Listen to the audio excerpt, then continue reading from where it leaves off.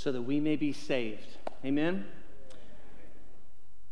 So that we may be saved. Amen? There we go. There we go. I want to make sure you're all awake. I'm so excited this morning to have the opportunity to continue our series, Rescue, that we started last week. Because whether we realize it or not, whether we want to admit it or not, we all need to be rescued. And hopefully, many of us in this room have experienced that rescue. And today, we're going to turn our attentions to see how God's rescue plan plays itself out in the story of King David. All right, so go ahead and turn in your Bible to 2 Samuel 7. 2 Samuel chapter 7 is where we're going to be this morning. We're going to read that here in just a moment. But before we do, I want to kind of help lay some groundwork so that we can know exactly what we're talking about here, okay? This chapter in 2 Samuel, so 2 Samuel chapter 7, marks an incredibly significant milestone in the ongoing disclosure of God's rescue plan to the world. In fact, some would say that this chapter here in 2 Samuel is one of the most important chapters in the whole Bible. But for all the craziness that happens at the beginning of 1 Samuel and some craziness that's going to happen after 2 Samuel chapter 7, this chapter seems really calm and almost kind of boring. If we're being honest, there's not a whole lot of action taking place. In fact, all of the action takes place in the form of a conversation, just a conversation that happens. But in this chapter, we're going to see that it plays a vital role to bridge the link of the promise of a Savior to Adam that we talked about last week, and to the coming of a Savior in Jesus that we'll talk about in the weeks ahead. So what we're about to talk about here, what we're about to read in 2 Samuel chapter 7, is alluded to in one way or another all throughout the Bible. And in fact, the words that God speaks here are still shaping human history even today, even right now. So let's read, follow along with me in 2 Samuel chapter 7. We're going to read verses 1 through 17. And that's a lengthy chapter, so you guys can stay seated this morning, but follow along with me, beginning in verse 1. Now when the king lived in his house, and the Lord had given him rest from all his surrounding enemies, the king said to Nathan the prophet, "See now, I dwell in a house of cedar, but the ark of God dwells in a tent." And Nathan said to the king, "Go, do all that is in your heart, for the Lord is with you." But that same night, the word of the Lord came to Nathan. "Go and tell my servant David, thus says the Lord, would you build a house for me to dwell in? I have not lived in a house since the day I brought you, the people of Israel, from Egypt to this day. But I have been moving about in a tent for my dwelling. In all places where I have moved with all the people of Israel, did I speak a word with any of the judges of Israel, whom I commanded to shepherd the people of Israel, saying, why have you not built me a house of cedar? Now therefore, thus you shall say to my servant David, thus says the Lord of hosts, I took you from the pasture, from following the sheep, that you should be prince over my people Israel. And I have been with you wherever you went, and have cut off all your enemies from before you. And I will make you a great name, like the name of the great ones of the earth. And I will appoint a place for my people Israel, and will plant them, so that they may dwell in their own place and be disturbed no more. And violent men shall afflict them no more as formerly, from the time that I appointed judges over my people Israel. And I will give you rest from all your enemies. Moreover, the Lord declares to you that the Lord will make you a house. When your days are fulfilled and you lie down with your fathers, I will raise up your offspring after you, who shall come from your body, and I will establish his kingdom. He shall build a house for my name, and I will establish the throne of his kingdom forever. I will be to him a father, and he shall be to me a son. When he commits iniquity, I will discipline him with the rod of men, with the stripes of the Son of Men. But my steadfast love will not depart from him, as I took it from Saul, whom I put away before you. And your house and your kingdom shall be made sure forever before me. Your throne shall be established forever. In accordance with all these words and in accordance with all this vision, Nathan spoke to David. Let's pray together. God, you are good. God, we trust you today. God, we celebrate and welcome the rescue that you provide for us. Thank you that even when we didn't even realize we were in peril, you came and rescued us. Thank you that we can be reminded of that today through the words you spoke to David. through the prophet Nathan. Father, I pray that you would speak to our hearts today. Remind us of your steadfast love. Remind us of how you want to be in relationship with us. We love you. We pray this in Jesus' name. Amen. So there's much that we can learn about God's rescue plan from this passage. The covenant with David would bring about the promised blessings that were anticipated in that creation covenant that we talked about last week, and the blessings promised in the covenants with Israel at Mount Sinai and with Abraham when God made a covenant with him back in Genesis. All of those things would be realized through this plan, this rescue plan that God has here. So let's look at how it unfolds, okay? The first thing that we see here is that God's rescue plan is based on his covenant love for his people. God's rescue plan is based on his covenant love for his people. I want to set the scene for you so that I can make sure that we understand what we're reading about here. Now, David and the prophet Nathan are sitting on the veranda at the royal palace in Jerusalem. God has given David and Israel rest from all of their enemies, which means that they've won all the battles. God has led them to win all the battles. Things are good in Israel. Life is good. Things are great for King David. And I like to think they were probably each drinking a glass of Welch's grape juice and enjoying the evening together on that veranda. And a thought comes into David's mind. He looks down from the veranda and he sees the tabernacle down there. And a thought enters his head and he says, hey, I should build a house for God to live in here in Jerusalem. To which Nathan responds, dude, yes. You write the check and we'll start building, man. Let's do it. This sounds great. This is the part where levity comes into the sermon here. Like, it's okay to laugh, all right? Just want to make sure everybody understands that. Lighten up, people. So there's this plan, and like things are good in Israel. Things are going really, really well. And David does not have a bad plan here per se, but it's not God's plan. God actually has a different thought. And so David desired to build this house for the Lord, but the Lord countered by saying that he would build a house for David. And he delivers a message to Nathan that neither he nor David could have expected. I mean, can you imagine Nathan going back to David to deliver this message? I mean, the pastor of the city at the time going back to your biggest donor and saying, you know how you wrote that giant check yesterday? Yeah, we're not going to need it, actually, right? This room is so dead right now, guys. Come on. This is good material I'm giving you here, and no response. That's right. Tough crowd. It's okay. But we see in the response the fact that God has not forgotten his covenant love for his people, even though he tells David, no, you're not going to build that for me. He tells David no, but he's not forgotten his covenant love. And there's three ways that we see that here in verses 1 through 7. First, we see that God wants to be with his people. Look at what he says in verse 6. God says through Nathan, he says, I have not lived in a house since the day I brought you up, the people of Israel, from Egypt to this day, but I have been moving about in a tent for my dwelling. And in all the places where I have moved with all the people of Israel, did I speak a word to any of the judges commanding that they build a house for me of cedar. So from the time that God led the Israelites out of Egypt until now, God has lived in their midst. He's been with them. He has traveled with them. He has gone with them. He has been in a similar estate to them, living in tents. And as they lived in tents, God dwelled in a tent because he wanted to live among them. He wants to dwell with them and share in their condition. God loves his people so much that he wants to be in relationship with them. He wants to be with them. We also see here that God pokes a little bit of fun at David as well. God doesn't need David. God doesn't need any of us for that matter.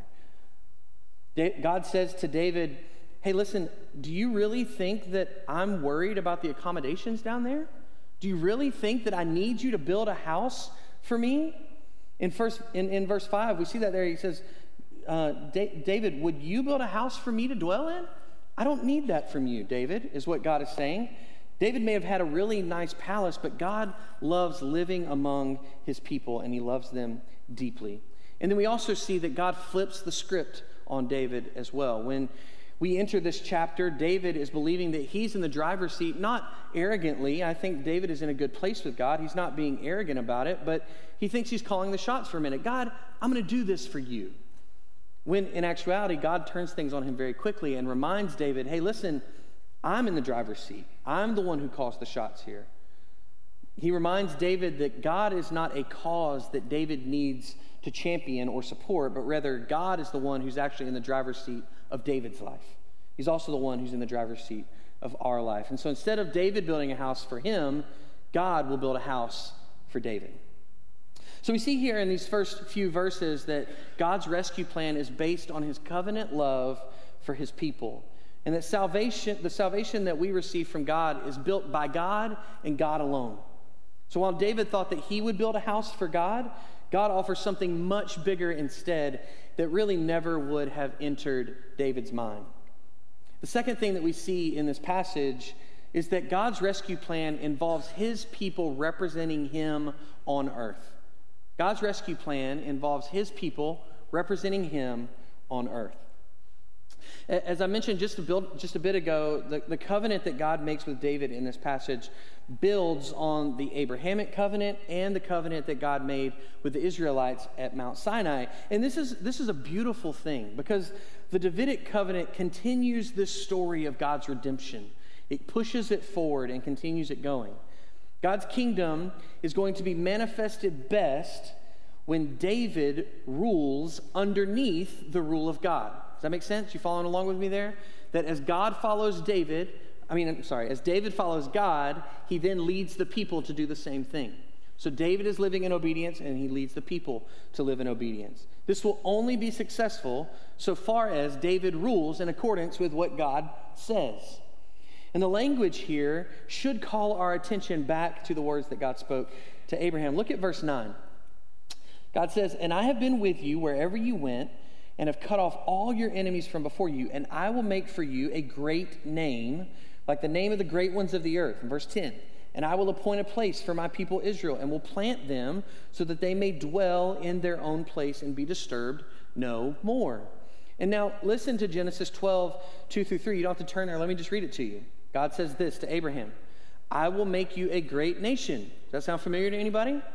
"I will bless you, and I will make your name great." Sounds familiar, right? "So that you will be a blessing. I will bless those who bless you, and him who dishonors you, I will curse you. And in all of the families of the earth, through you, all the families of the earth will be blessed."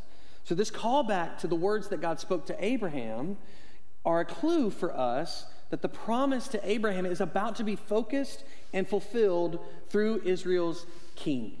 David is to represent God to the people of the earth, and then the people of Israel will represent God to the rest of the world. This is God's plan. The Lord promised to establish David's kingdom forever, which means that he would never withdraw his faithful love from David's house. David, as the king, is to drive God's people to worship the true God of the universe. The anointed king, David, has this sacred role to serve as the leader of God's people, an example of what it means to live faithfully to God. But God moves past David to the nation of Israel themselves. God is creating a home for his people that will serve as an example to the rest of the world of the plan he has for rescuing humanity ultimately in Jesus. Israel shines as a light to the rest of the world that God has a plan for salvation from sin and death. And it's the same thing for us today as the church. We shine as a light to the rest of the world that God has a rescue plan. God has a plan to rescue us from sin and death. However, Israel and its king didn't always shine that light very well. And that's where we come to the final point this morning. The third thing we see here is that God's rescue plan provides comfort in the face of hopelessness. God's rescue plan provides comfort in the face of hopelessness. God makes several promises to David here. Several promises. The covenant with David has some conditions and stipulations, though. We see that clearly in verses 13-15. Look at what God says. He's talking now about David's son, Solomon, who will build the temple eventually. But look at what he says. He shall build a house for my name, and I will establish the throne of his kingdom forever. I will be to him a father, and he shall be to me a son. When he commits iniquity, I will discipline him with the rod of men, with the stripes of men. But my steadfast love will not depart from him. So in verses 13 through 15, God is referring to Solomon, who would succeed David, and that Solomon made some bad decisions along the way. He did get to build the temple, but he also took on 700 wives. And no offense to all you ladies, but that seems a little excessive to me, right?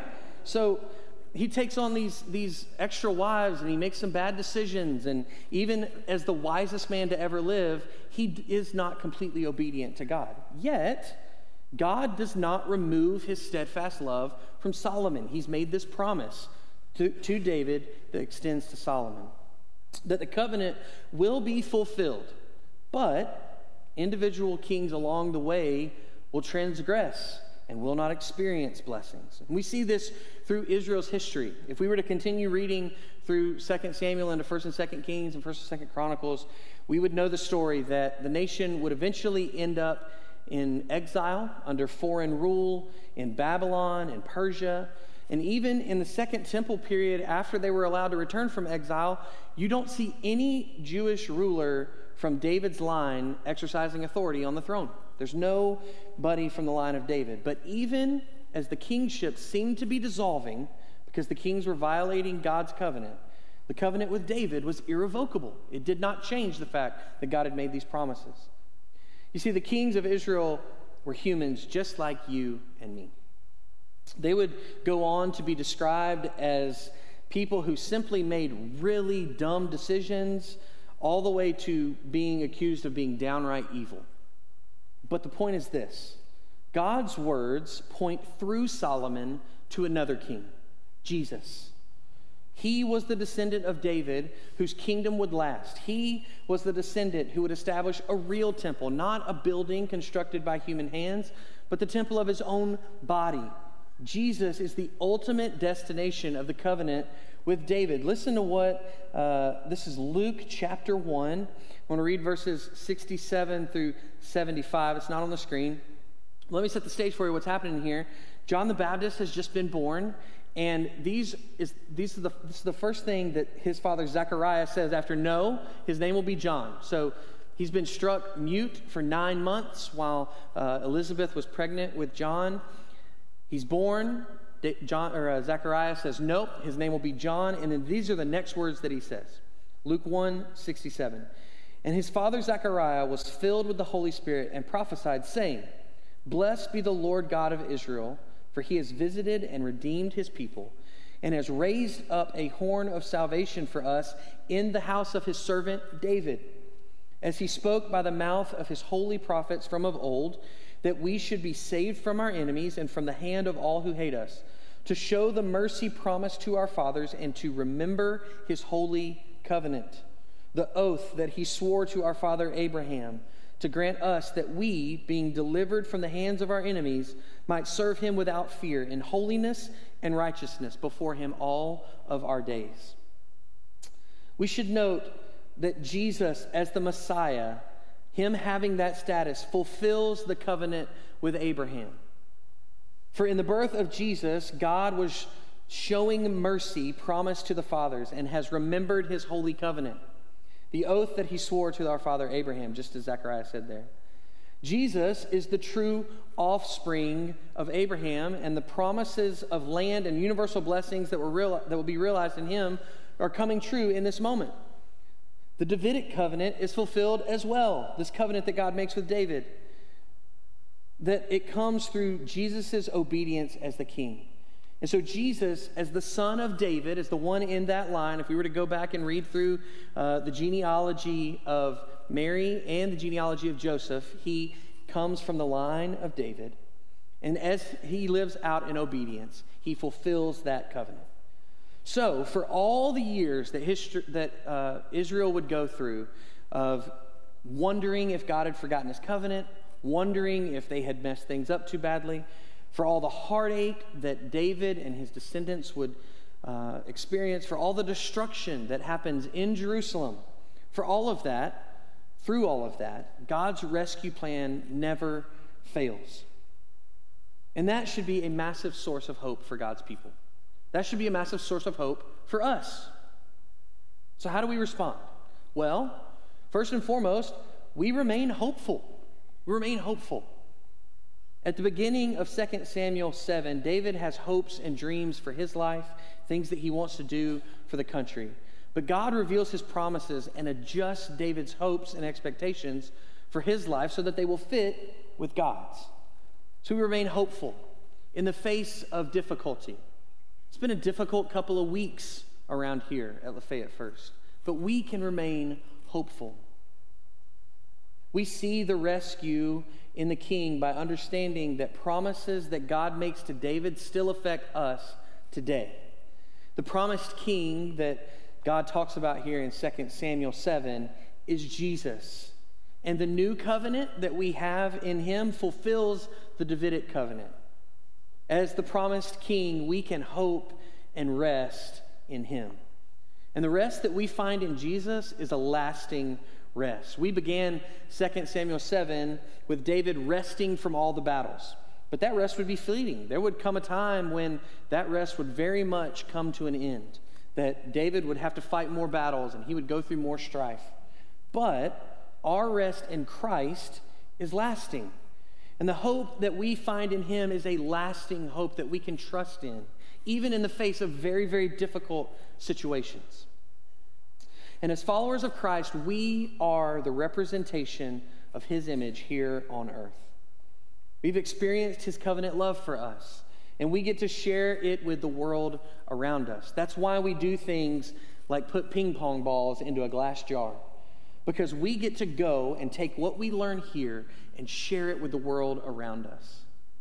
I don't know if you understand how great of an honor and responsibility that is for us as God's followers, that we are to take his steadfast covenant love and share it with others. It doesn't end with us. It doesn't end in this room. It starts in this room and spreads out to the city that we live in.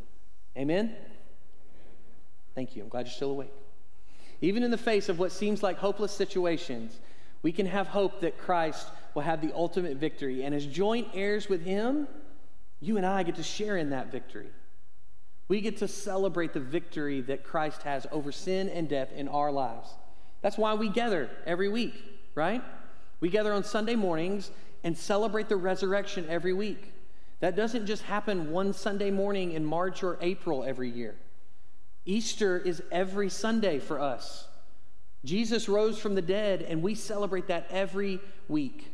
That's why we gather. There's no other reason than to celebrate the fact that our God is alive, and we can share his love with other people.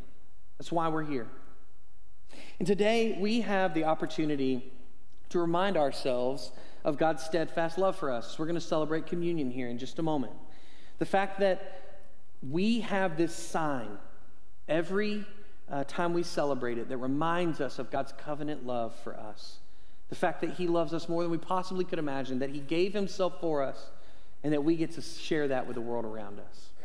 So we're going to celebrate that today. Derek's going to come and lead us in that, but as he comes, let me pray for us. Father, you are good. Thank you that you have a plan of rescue that we can trust in and know. And Father, I pray that today, as we celebrate communion, that it wouldn't just be a little cracker and some juice. But God, we would understand what it means. That we have a Savior whose body was broken and whose blood was spilled so that we might have rescue. God, I pray that that wouldn't just pass by us today. But Lord, it would affect us. It would affect the way that we live from this point forward, that we would understand that you rescued us from sin and death, and we can trust in you today. God, thank you for this time. I pray that we would celebrate and worship even now as we share communion together. God, we love you. We pray this in Jesus' name. Amen.